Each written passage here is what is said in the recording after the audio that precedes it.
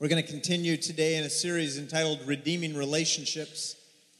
It was about a month ago, Pastor Cyrus and I were talking about this idea of talking about redeeming relationships, the relationships we have with one another, marriage relationships, whatever relationships that might be. And we talked about, okay, I'll talk about this, you can talk about this. And we said, you know what, we should get this one guy named Marty Trammell to come and share with us one day.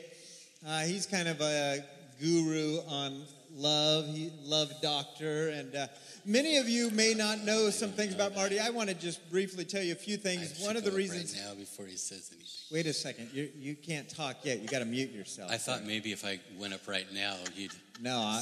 Let me say a few things. Marty is. As I look back on my life, Marty was my youth pastor. So some of you young kids up here, you're going, okay, Dylan's my youth pastor. Marty was my youth pastor, invested in my life, middle school and high school, and taught me to love God with all of my heart, taught me to love the Seattle Seahawks, because originally he's from Washington, and showed me a lot of good things in life. I then went to college at what is now Corbin University, and I couldn't get away from him. He was teaching my classes. He's been teaching at Corbin University for 30 plus years?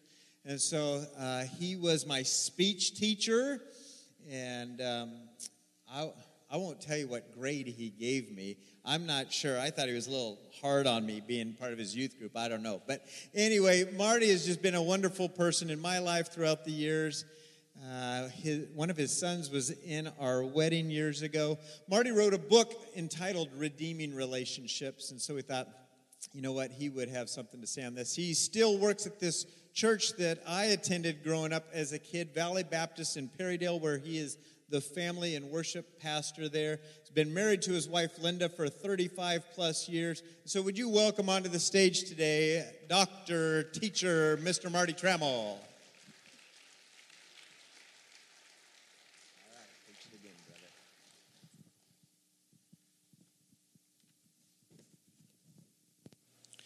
I was trying to interrupt that introduction so it wouldn't embarrass me too much up here, so thanks, Scott.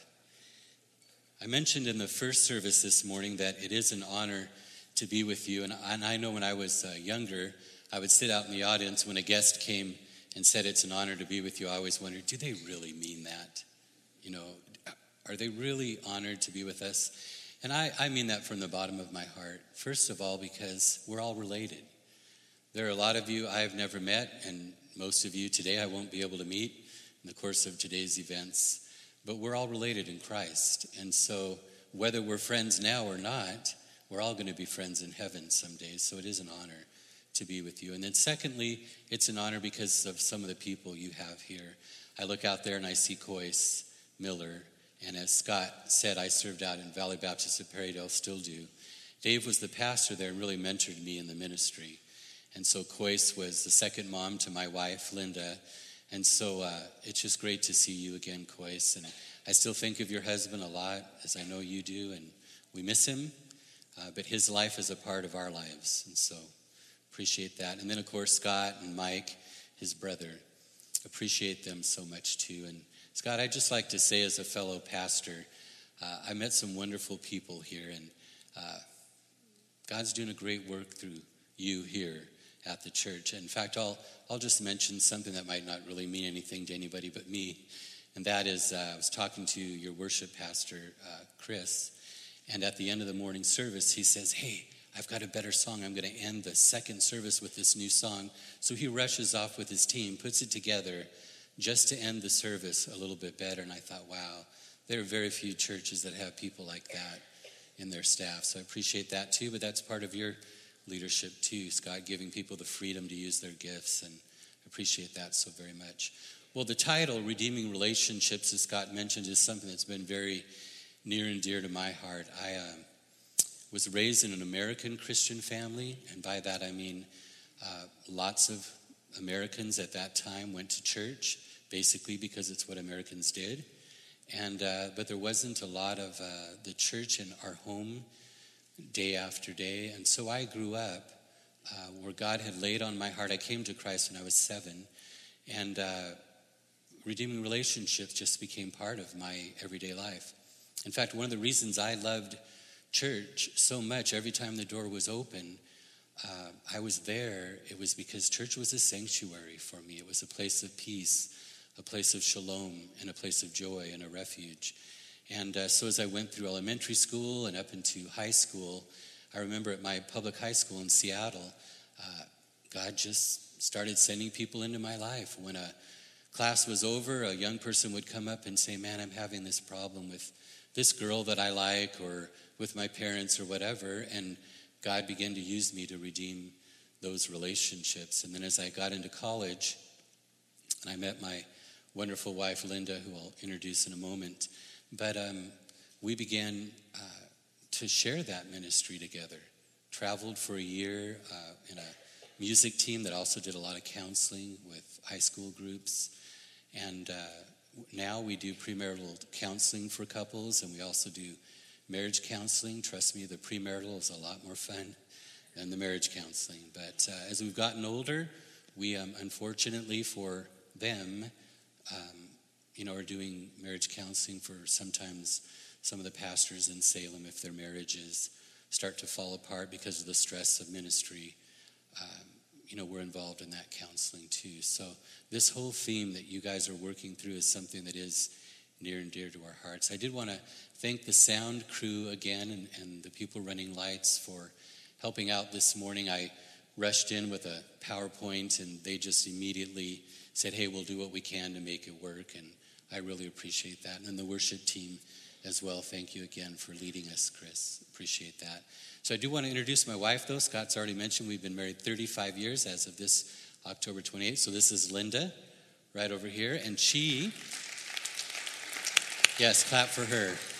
She is actually the reason I have my nickname at the university, Dr. Love, that Scott was talking about. And I'll tell you this, having gone to secular universities most of my academic life, that is not a great name to have at a secular university. So when I first heard it, I was like, what? How in the world? And they said, because you talk about Linda all the time. And I was like, okay, I'm okay with that. But anyway, so she is the reason that the young people come into my office and ask about relationships. We have a lot of young men who've grown up without dads. I know you're aware of that. And so they'll come in and say, I don't know what to do. I didn't date in high school, and here I am, and I don't have a dad to talk to. Would you pray with me about who I should date somewhere along the line? And of course, I'm happy to do that. But that all happened because of my childhood and the way God raised me, and then also the person I married. So thanks, honey. Without you, I wouldn't be doing this today. So let's pray, and then we'll get into the Word. Father, we do thank you so very much for the amazing God that you are.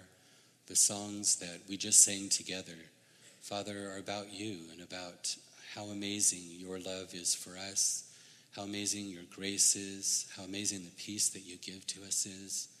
Father, we're thankful for these things. But especially today, we're grateful for the relationships, for the friendships that we know, the relatives that we have, for our spouses. God, we're grateful for these gifts. And we ask, Father, as we work through the word today, that your Spirit would help us, that we'd understand it and be able to apply it in a way that honors you. Father, as only you can do, please help your Spirit to move me out of the way and make this your time about your word. I ask this in Jesus' holy name. Amen. So we are talking about redeeming relationships. Up on the slide there, we're going to be in the book, The Song of Songs, and also John chapter 10. And parents, please don't worry. I'm choosing very tame passages in the Song of Songs, those of you who've read it.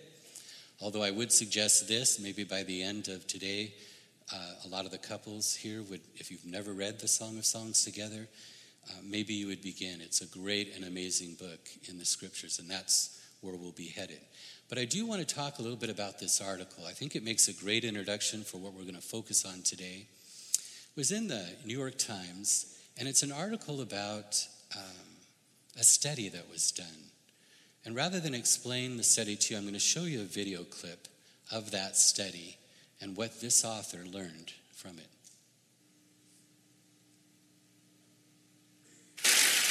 I published this article in the New York Times Modern Love column in January of this year fall in love with anyone, do this. And the article is about a psychological study designed to create romantic love in the laboratory. And my own experience trying the study myself one night last summer. So the procedure is fairly simple. 2 strangers take turns asking each other 36 increasingly personal questions, and then they stare into each other's eyes without speaking for 4 minutes. So here are a couple sample questions. Number 12, if you could wake up tomorrow having gained any one quality or ability, what would it be? Number 28, when did you last cry in front of another person or by yourself? As you can see, they really do get more personal as they go along. Number 30, I really like this one. Tell your partner what you like about them. Be very honest this time, saying things you might not say to someone you just met. So when I first came across this study a few years earlier, one detail really stuck out to me, and that was the rumor that 2 of the participants had gotten married 6 months later, and they'd invited the entire lab to the ceremony. So I was, of course, very skeptical about this process of just manufacturing romantic love, but of course I was intrigued. And when I got the chance to try the study myself, with someone I knew but not particularly well, I wasn't expecting to fall in love. But then we did, and and I thought it made a good story, so I sent it to the Modern Love column a few months later. Now, if we had time to listen to the rest of it, the end of the TED Talk ends with the story that they did get married. So the question that she raises in the article is, can real love be manufactured? And when I first read the article, I thought back to an experience that I had at the university in a sort of a class environment that we called freshman seminar or core group. And what it is, you get a group of about 15 to 20 Corbin students together, freshmen from all around the country, and they're all in these little groups. It's a discipleship ministry that we have at the university. But one of the activities that we do in those little groups is something like this, only it's called the dyadic encounter. It's only 30 questions. Now, we normally do it by gender. So a male is with a male and a female is with a female. What's very interesting is at the end of the dyadic encounter, 30 questions, we don't stare into each other's eyes for 4 minutes, like they talked about there, but they become friends. People who never met each other before that day became friends. And to watch them hang out on campus, it's just fascinating to see. But every once in a while, we'd have an uneven number of males and females, so we'd end up putting a male and a female together for that activity. And what's interesting is I know of one marriage that came from that activity. 2 people who had never met until they did the dyadic encounter. They grew to become friends and then got married as a result. The question, can real love be manufactured, is actually answered, I think, in Scripture. And it has to do a lot with our theology of love. So we're going to look at that together. If you want to turn to John 10, you'll see this in the passage. Jesus is talking to a group of religious leaders, Jewish leaders, and he's trying to explain to them that saying you're of your father Abraham is not enough. See, all the Jews wanted a Messiah to do was to come in and rid them of Roman rule so they could continue their Jewish traditions. Because after all, they're leaders. They don't want to lose their leadership. They want to keep their religion the way it is. But Jesus is going to come in and change it all. He's going to change it all. And so they don't really want that, so they don't really like this guy. Even though he's just healed a blind man, done this miracle, they don't want to believe him. Because, after all, they're of their father Abraham. They don't need Jesus. That's their view. But Jesus reminds them when he says this, the reason the Father loves me is that I lay down my life only to take it up again. See, that's a strange statement for the Son of God to make about the Father. You would assume that the Father has unconditional love for the Son, which he does. But he also has another type of love. Now, I'm not going to go as far as calling it conditional love. I know that would offend some people. But the text specifically says, Jesus himself says it, the Father loves me for reasons. And then he gives us two reasons there. One, I lay down my life, and two, I take it up again. So can we manufacture love? The answer is yes, because love is based on reasons. And I'll tell you, when I have a man come into my office or come to our home and say our marriage has fallen apart, we're separated, she left yesterday, I don't know what to do, it's over. Some of those men come in and they feel like it's so hopeless that they're ready to start talking about, okay, what are the legalities? How do we make this divorce work? And I'm not an attorney, but as a pastor, I'm there to listen and to pray with them and to help. What's fascinating to me and sad to me is that somehow they bought into the idea that if my marriage isn't full of just unconditional love, it's not a marriage. And the other part of the theology of love tells us that we love for reasons. So I'll usually tell them, no, wait, let's not give up yet. Tell me something you've done for your wife recently. Is there a way that you laid down your life for her? Is there a way that you took it up again and loved her? And usually they'll say, no, it's just been miserable for the last months or even years. So then I'll tell them, here's what I want you to do. And I'll just ask them to do one act of kindness to show her that they love her. And I'll ask them to do it each day of the week. And then sometimes the marriage is healed. Sometimes it's as simple as realizing we all love for reasons. We're created in the image of God, and he loves for reasons. He loves unconditionally, but he loves for reasons too. So this passage in John made me reflect then on the Song of Solomon. And I began to ask the question, okay, the Song of Solomon is about love, so does the Song of Songs show us that the husband and wife love each other for reasons? And if it does, what are those reasons? And we're going to take the two in the blue up on the screen there, lay down my life and take it up again. And we're going to trace those through the Song of Songs this morning. Like her Father in heaven, the husband and wife of the Song of Songs, or like their Father in heaven, the husband and wife of the Song of Songs love for reasons. That's what we're going to see. I love this quote. This comes from Glickman's commentary on the Song of Songs. And he says, the heart of love, that is God, the heart of love, revealed love not in science but in song. The best songs let men see love, and the great songs let them feel love. One song, it was rumored, had even the power to instill love. The ancient poet spoke in awe its name. The Song of Songs, they whispered. There's a great history to the interpretation of the Song of Songs. Most of you are aware that for centuries, even the Christian church has interpreted it as God's love for Israel or Christ's love for the church. But that originally, if you were to read the oral legends, remember the Jewish people, when they came back from Babylon, all their commentaries on all the books of the Bible, the Old Testament, had been destroyed. So the Mizorah is the oral tradition, and it tells the story of how the Song of Songs was used for classes like marriage discipleship or marriage counseling.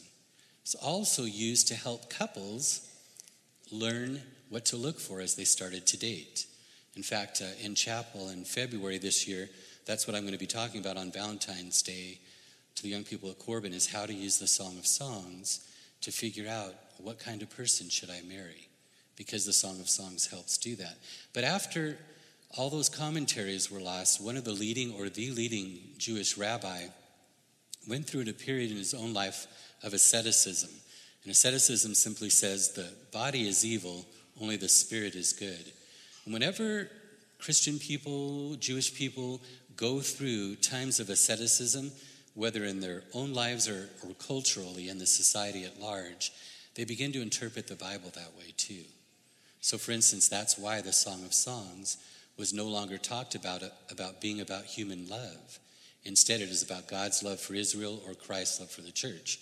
And certainly the Song of Songs is about God's love, but it is about human love. And I'll show that to you as we go through some things in the Song of Songs. But what we're going to keep in mind is that Solomon and his bride show us that we really do love for reasons, and then to give each other those reasons to be and to feel loved. I do want to say this too. Some of you are probably wondering, well, Solomon was not the most moral of kings in the Bible, and that's very true. The Jewish legend for this is not what the book of Kings says, but the Jewish legend says this, that a year and a half into Solomon's first marriage, his wife passes away. And in the grief period of his life, he experiences and writes the book of Ecclesiastes. That's the grief period of his life. And we don't know from any oral traditions or other records at all whether he finishes Song of Solomon after that or before that. That's the part we still don't know. Maybe someday some archaeologists will dig something up, but we still don't know that. So I think it's best for us to think of it this way. Solomon did write the book. He wrote it as the wisest man who ever lived. Wisdom doesn't necessarily keep you from sin, okay? It will help, but it is not a guarantee, okay? So the wisest man who ever lived is represented by Solomon in the book. The wisest woman who ever lived is represented by someone we call Shulamith, or sometimes Tirzah, depending on the commentator that you read. She's unnamed in the book, which is another reason why I think it's appropriate that since she's unnamed, we realize they're both symbols. She's the symbol for Lady Wisdom, mentioned in the book of Proverbs. He's the symbol for wisdom. So it's Mr. and Mrs. Wisdom talking to each other. What's fascinating about the book is if you start with the very first verse, she says it. And women, if you were to read that verse and ask yourself one question, why does wisdom say this? It would change your life. For every single expression she makes in the book. And men, for us, every single time Solomon speaks, if we would say, why does Solomon say that? Why does a wife need to hear that? Why does Solomon do that? Why does a wife need to have that done?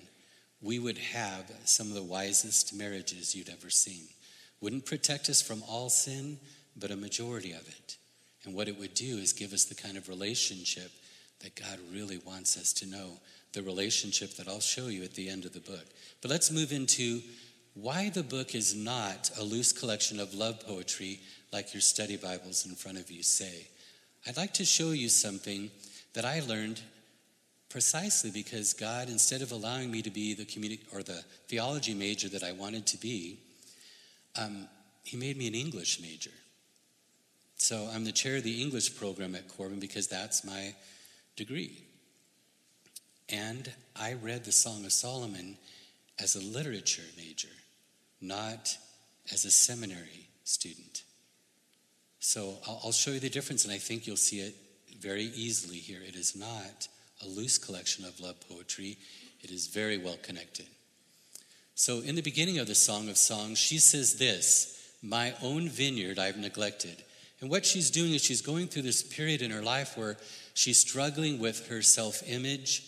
She's struggling with how she feels about who she is to Solomon, her husband, and she's hurting. And in this time of hurt, she says these words, my own vineyard I've neglected. Now, if you read through the book and just write down every time the word vineyard is used and what the context is, you'll discover that the vineyard is the inside of her life, her heart, her spirit, her soul, and the outside of her life, her physical body. It's both. So she says, my own vineyard I've neglected. Basically, my life is not what I'd hoped it would be.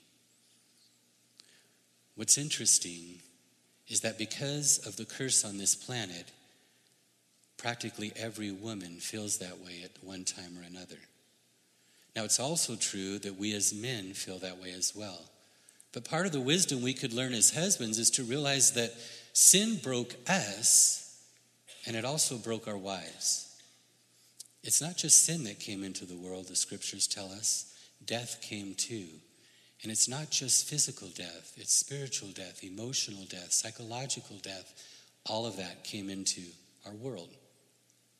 Marriage helps change that. So what we see here is that she's feeling that at the beginning of the book.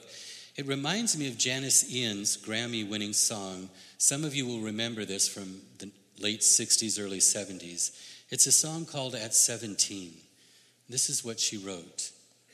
I learned the truth at 17, that love was meant for beauty queens, and those of us with ravaged faces, lacking in the social graces, desperately remained at home, inventing lovers on the phone, who called to say, come dance with me, and murmured vague obscenities. It isn't all it seems at 17. To those of us who knew the pain of Valentines that never came, when dreams were all they gave for free, to ugly duckling girls like me. And men, there are times in our wives' lives when they either felt that way or feel that way. In a book that was written 3,000 years ago, the ancient wisdom of that book tells us to keep that in mind as we love. But women, it's true too of your husband. The fact that the Song of Songs is a song, that's the genre that it's in, the fact that it's part of the wisdom books, Proverbs, Ecclesiastes, Song of Songs, tells us that what is true of the woman in the Song of Songs as lady wisdom is also true of the man. It's just the way the story is being told and the way the narrative works in this song, she's the one who's being changed and redeemed.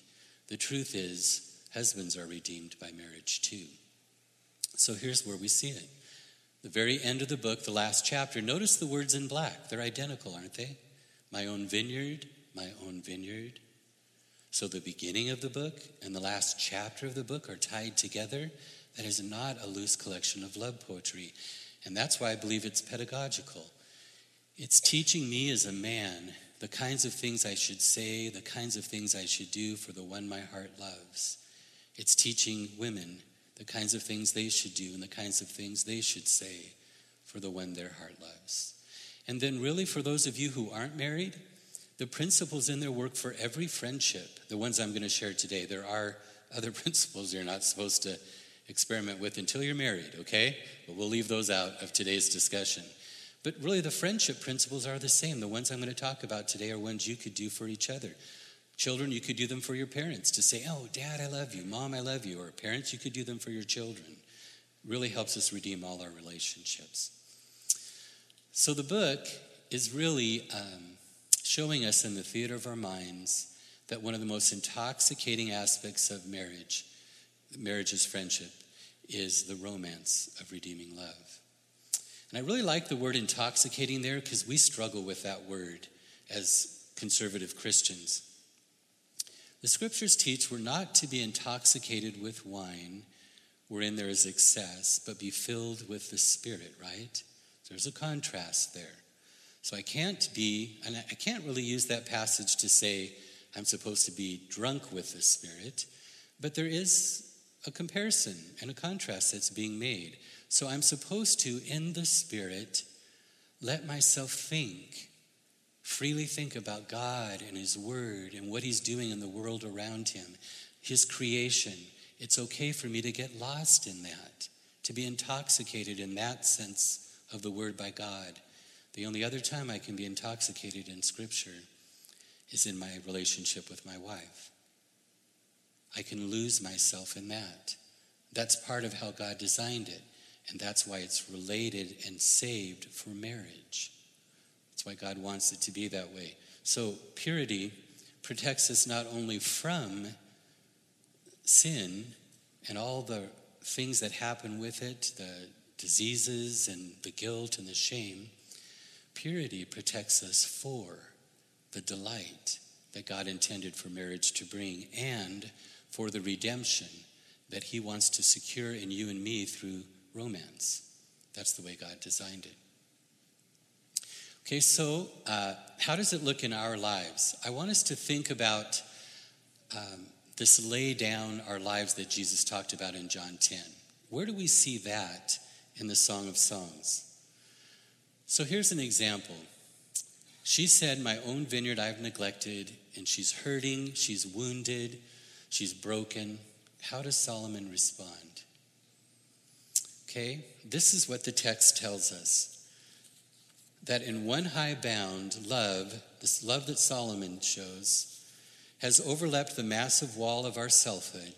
It has made appetite itself altruistic, tossed aside personal happiness as triviality, and planted the interests of another in the center of our being. That's what it's done. Okay, and that's what Solomon is going to show us here. Here's what he says. Like a lily among thorns is my darling among the maidens. She's just said in the first verse of chapter 2, I am a rose of Sharon, a lily of the valley, the two most common flowers in Israel. I'm just a common flower. What does Solomon do? He lays down his life. Now, not in some huge way like sacrificing himself, but taking time out of his day, dealing with the fact that he may not even like working with words. He may not like poetry. He may not like English. He may not like language. But he's going to learn to love through his words. That's the kind of laying down of our life that we need to do. When I was a little boy, and I think a lot of little boys are this way, we grow up thinking someday I'm going to be that knight in shining armor and I'm going to save the damsel from the dragon, right? Never realizing that the dragon is my own laziness. That's what I got to slay. Never realizing that the dragon is my own ignorance. That's what I've got to change. And that's what makes marriage work, when I'm willing to lay down my life. So what he does is he says, no, honey, you got it wrong. You're not like a lily and a rose of Sharon. You're like a lily among thorns. All the other women are thorns compared to you. Now, ladies, doesn't that sound pretty good? You can nod your head. Okay? Yeah. And some of you have husbands who say things like that to you. And it ministers to your heart. And day after day after day, as they talk to you with those kinds of terms, you're changed. You see, the romance is God the Father loving you through your husband, or God the Father loving me through my wife. That's the romance of redeeming love. Okay, so we see it there in the words, but also in their actions. Romantic actions redeem us. What does he do? Chapter 1, verses 9 through 11. We will make you earrings of gold studded with silver. Now, when I read this, and Linda was oblivious to this, but I had all my Song of Solomon commentaries out on the table. I probably have 40 or 50 commentaries on the Song of Solomon. I had some articles out. I've collected dissertations for students' doctoral programs on the Song of Solomon. And I'm going through all of them because I have been frustrated by this verse. I cannot figure out why the commentators won't comment on why the pronoun changes from I will make you earrings of gold, to we. And nobody comments on it. Just that says in the Hebrew, it is the plural. Okay? We will make you. And then it just skips the rest of the meaning. So I'm just sitting there, and this is after weeks of looking through the passage while I'm doing other things. I mean, I have a job, obviously, but I'd come home at night and work through this stuff, and in the morning try to think it through. So I finally, out of frustration, said to my wife, I can't figure out why he says, we will make you earrings of gold studded with silver. Now, again, picture this. She has no idea that's what I've been working on. She just looks right at me and goes, well, because every woman likes it when her husband involves other people in the making of a gift. And I was like, no way. And it was true. That's what the verse is talking about. So it's one thing for me on our anniversary, August 28th, to go, oh no, it's our anniversary, to drive over to Walmart, grab a card, grab some flowers, grab a gift, drive home, surprise her and say, ha, it's our anniversary. You know, she'd still like that. Linda's just that way. She'd still love me and accept me for that. But it's another for me to start planning 3 months in advance. This is what we're going to do on the anniversary. This is the gift I'm going to make for her. I'm going to involve some other people in the making of this gift. Why? I don't need to understand why it ministers to her. I need to know that it does and do that. Okay, I think I can understand why, because involving other people in the making of gifts would mean that she's important to me. And all those other people are seeing how important she is to me. And that ministers to her heart and her soul. So this verse right there includes some of the actions that we can do for the people that we love. But young people, I see all of you. I think it's great that you sit in the front, by the way. That's inspiring. I just want you to know. So you can do this for your friends, right? You can learn to choose words and sacrifice some of your own personal time to choose the right words to say to a friend, you mean a lot to me, right? And then you can do the same thing with your actions. Figure out ways, what would mean a lot to Dad? Well, my dad loves this, so if I do that for Dad, he'll love that, or for Mom. You can learn to love the people around you that way. And if you learn it now, when you get ready to be married someday, it'll be part of your character. And trust me, it'll make marriage so much easier than trying to learn it then. Okay, so it's a great thing to be working on now. So reason one, do I lay down my life is the question that I have for myself. What romantic words and actions redeem the one my heart loves? That's what, if I were taking notes right now, I would just start jotting some things down. Hey, what would mean a lot to the one my heart loves, to my spouse, to my friends? Reason two is this. Jesus said he laid down his life. This is one of the reasons the Father loved him, only to take it up again. So what is that about? Well, if Jesus remained in the tomb, we all know what life would be like. We would have had a sacrifice for our sin, but no one after that. No relationship after that. It's always fascinated me that in Christian circles, we like to go by our titles. Scott called me Dr. Trammell. I do have a doctorate, but at the university, I go by Marty. I don't go by Dr. Trammell. So my students call me Marty. Why? Because when Jesus left this earth, you know what he said to his disciples? I no longer call you servants. I call you friends. And if the God of the universe put aside all his authority and all the respect due his name to call them friends, I want to do the same thing. I want to be that same kind of person. And that's really why we have a living Savior. He's alive. He's not a dead Savior. So we shouldn't be a dead spouse. Well, I got married and then my life was over. You hear people joke about that, right? But then you watch the way they live and you wonder if it's a joke at all, right? She married a Christian corpse, poor lady. That's how we feel sometimes. But the point is, we take up our lives again like Jesus did. No matter what kind of hardships we go through in loving our friends and loving our spouses, we take up our lives again. Okay? We let the winter melt away and turn into spring.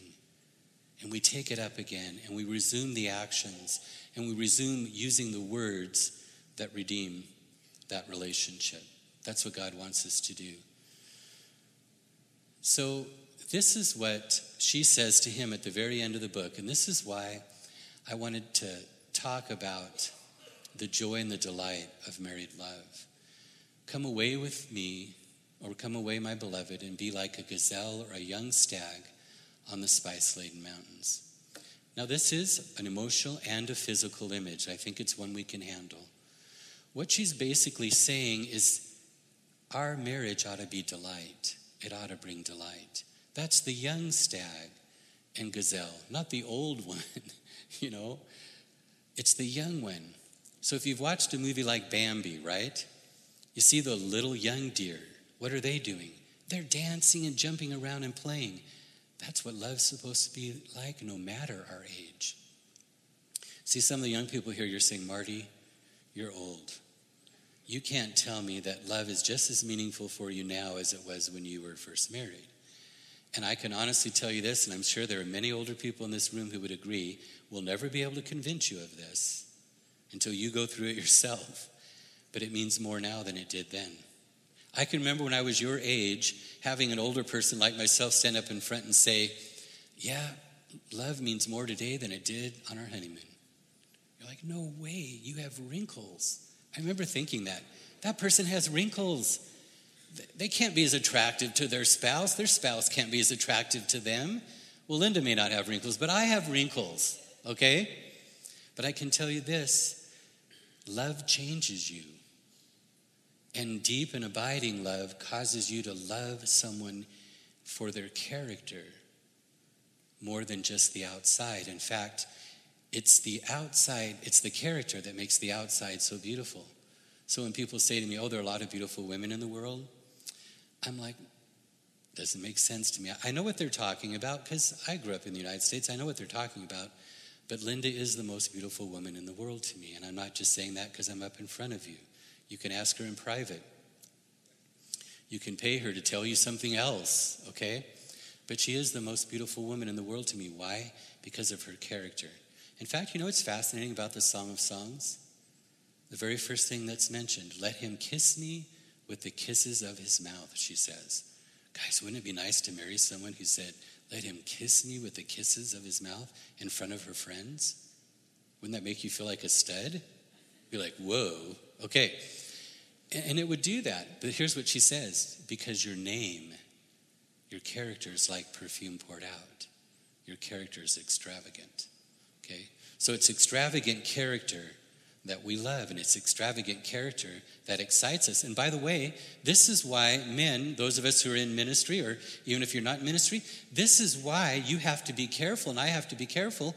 I'm around a lot of Christian women who love God with their whole heart. Do you think I have any friendships with them? Nope, I don't. Are we surface friends? Yeah, we serve together and all that, but we do not share emotional concerns with each other. Why? Because I could fall in love with somebody's character.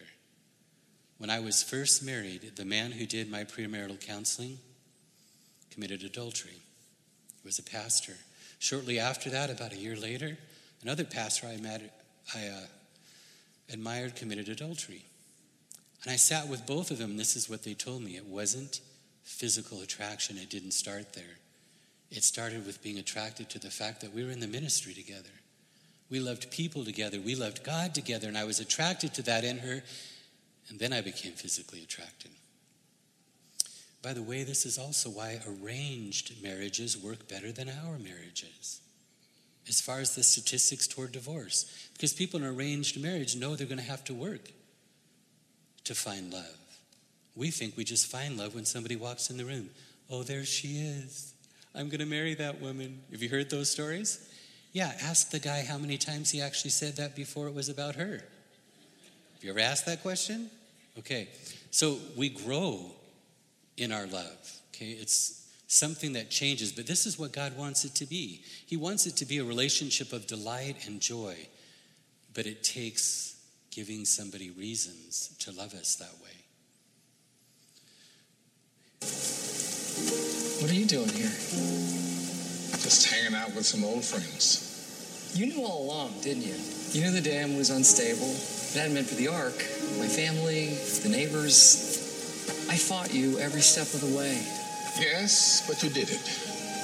So you had nothing to do with the flood? Like where the ark landed exactly? I gave you a little shove at the end. Sue me. You did good, son. You changed the world. No, I didn't. Well, let's see. Spending time with your family, making them very happy. Gave that dog a home. Right, so? So, how do we change the world? One act of random kindness at a time. One act of random kindness. Wow. It's time. Do the dance. Care to join me?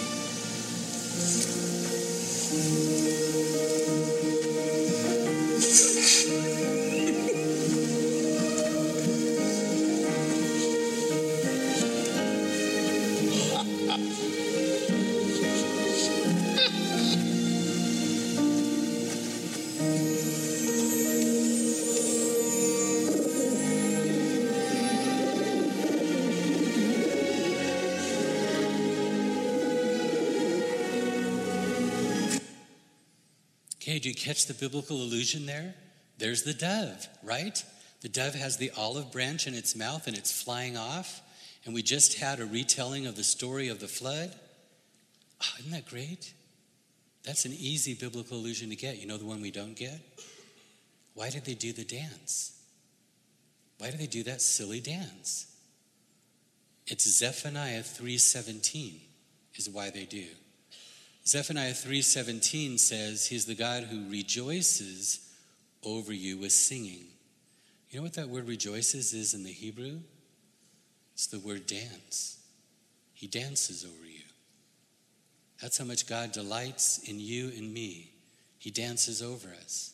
So I loved watching this morning, and I don't know the young lady's name in the front row here, but you danced to the music.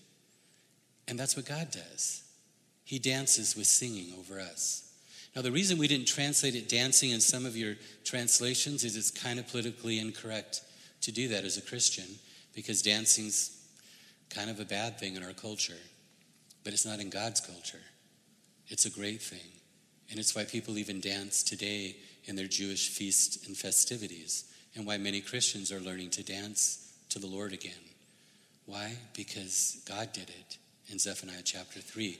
So someone at the screenwriter's table who was putting together that movie, someone knew their Bible better than a lot of us. They knew Zephaniah 3:17. And that's why they had God and Evan dance at the end. And a lot of Christians miss it.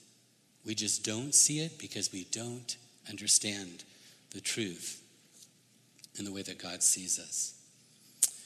So reason one, do I lay down my life in my words and my actions? And reason two, do I take up my life in my words and my actions? I'd like to share a story with you. I shared a story in the first service, but I'm going to share a different one here because we have some of the same people, the worship teams and some of the pastors. But in the first service, I talked about a proposal where the young man used the movie Tangled, to propose to his fiancée. So I want to tell you one now about a helicopter story. So this was a young man at Corbin who loved his girlfriend and wanted to propose to her. But he came to Corbin a little bit different than other 18-year-old men. Well, he was 21, I guess, at this time when he proposed. He had already flipped houses at 18, 17 years of age. He had saved a lot of money to go to school. So he wanted to surprise his girlfriend. And what he did is he rented a helicopter. They had to file the flight plan like 30 days in advance so the helicopter could land in Corbin's soccer field. He had two of his friends dress up in suits and walk to his girlfriend's dorm room, have the RAs let him into the hall, and then they knocked on the door for him. She knew she was supposed to get dressed for a date, but she didn't know anyone was picking her up. They walked her, carrying a dozen roses, all the way down from the dorm to the soccer field, and there was this helicopter. So he takes her in the helicopter up to Portland. They land on one of the high-rises in Portland. They go down the elevator. They go across the street to a museum that they had first visited in that freshman seminar, that core group I was telling you about at the beginning. So he met her there. And that's when he first said, "Hey, do you want to go out to coffee?" And she said, "Yeah." And now it's like 3 years later, and he's asking her to marry him. So what he'd done is he'd worked it out with the curator of the museum to use one of the unused rooms that was being repainted or something. And he had some lights on a velvet pad that was on some kind of stand, and the ring and the words, "Will you marry me?" Well, he's so excited. They get up onto that floor. They're walking through the museum, and there are three old ladies standing there. They're all like, "Oh, this is so cute." He's like, "Oh no." So he goes into the Egyptian exhibit, He's trying to figure out something to do so that she won't see. So he keeps peeking out, and pretty soon the women disappear. And they walk over to that room, and she reads, "Will you marry me?" The very same place that he asked her to go out to coffee. And when she turns around, he's on his knee. That's what it's talking about. It's that kind of love that changes a woman's world. Do you think that woman left that day saying, "Boy, I'm just the most horrible woman who ever lived. Nobody loves me"? You think she felt that way that day? And do you think when he did some things that weren't the best in his marriage and his character started to go down a little bit, do you think it ever went below zero? I still know the couple, and I can tell you it hasn't. Why? Because he found delight in the sacrifices that he made for her And that's what the Song of Songs is teaching us, to lay down our lives and then to take them up again. Let me go back for just a second. This is a story of a Nobel Prize winner. And in this story, this is from the movie A Beautiful Mind. And in this story, the Nobel Prize winner, before he wins the prize, when he's a young man, lives a very vain life. He's not faithful to his wife. He uses his popularity as a scholar to get all kinds of accolades. And then because of the stress of academic life, he goes through a period where he almost goes insane. It's a horrible physical malady period of his life, emotional distress. You know who stayed beside him? His wife. And he was healed. And pretty soon he went back to his work as a mathematician and won the Nobel Prize. Listen to what he says. This is a true story.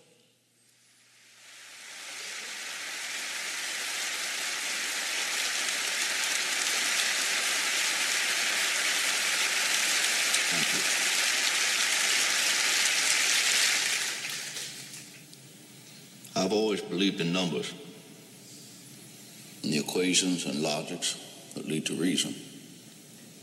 But after a lifetime of such pursuits, I ask, what truly is logic? Who decides reason?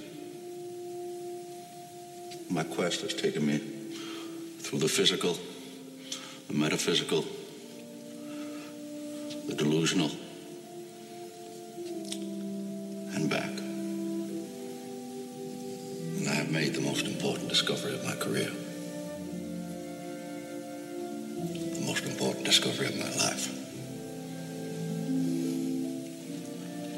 It is only in the mysterious equations of love that any logical reasons can be found. I'm only here tonight because of you. You are the reason I am.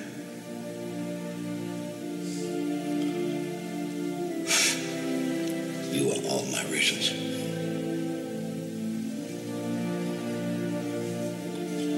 Thank you.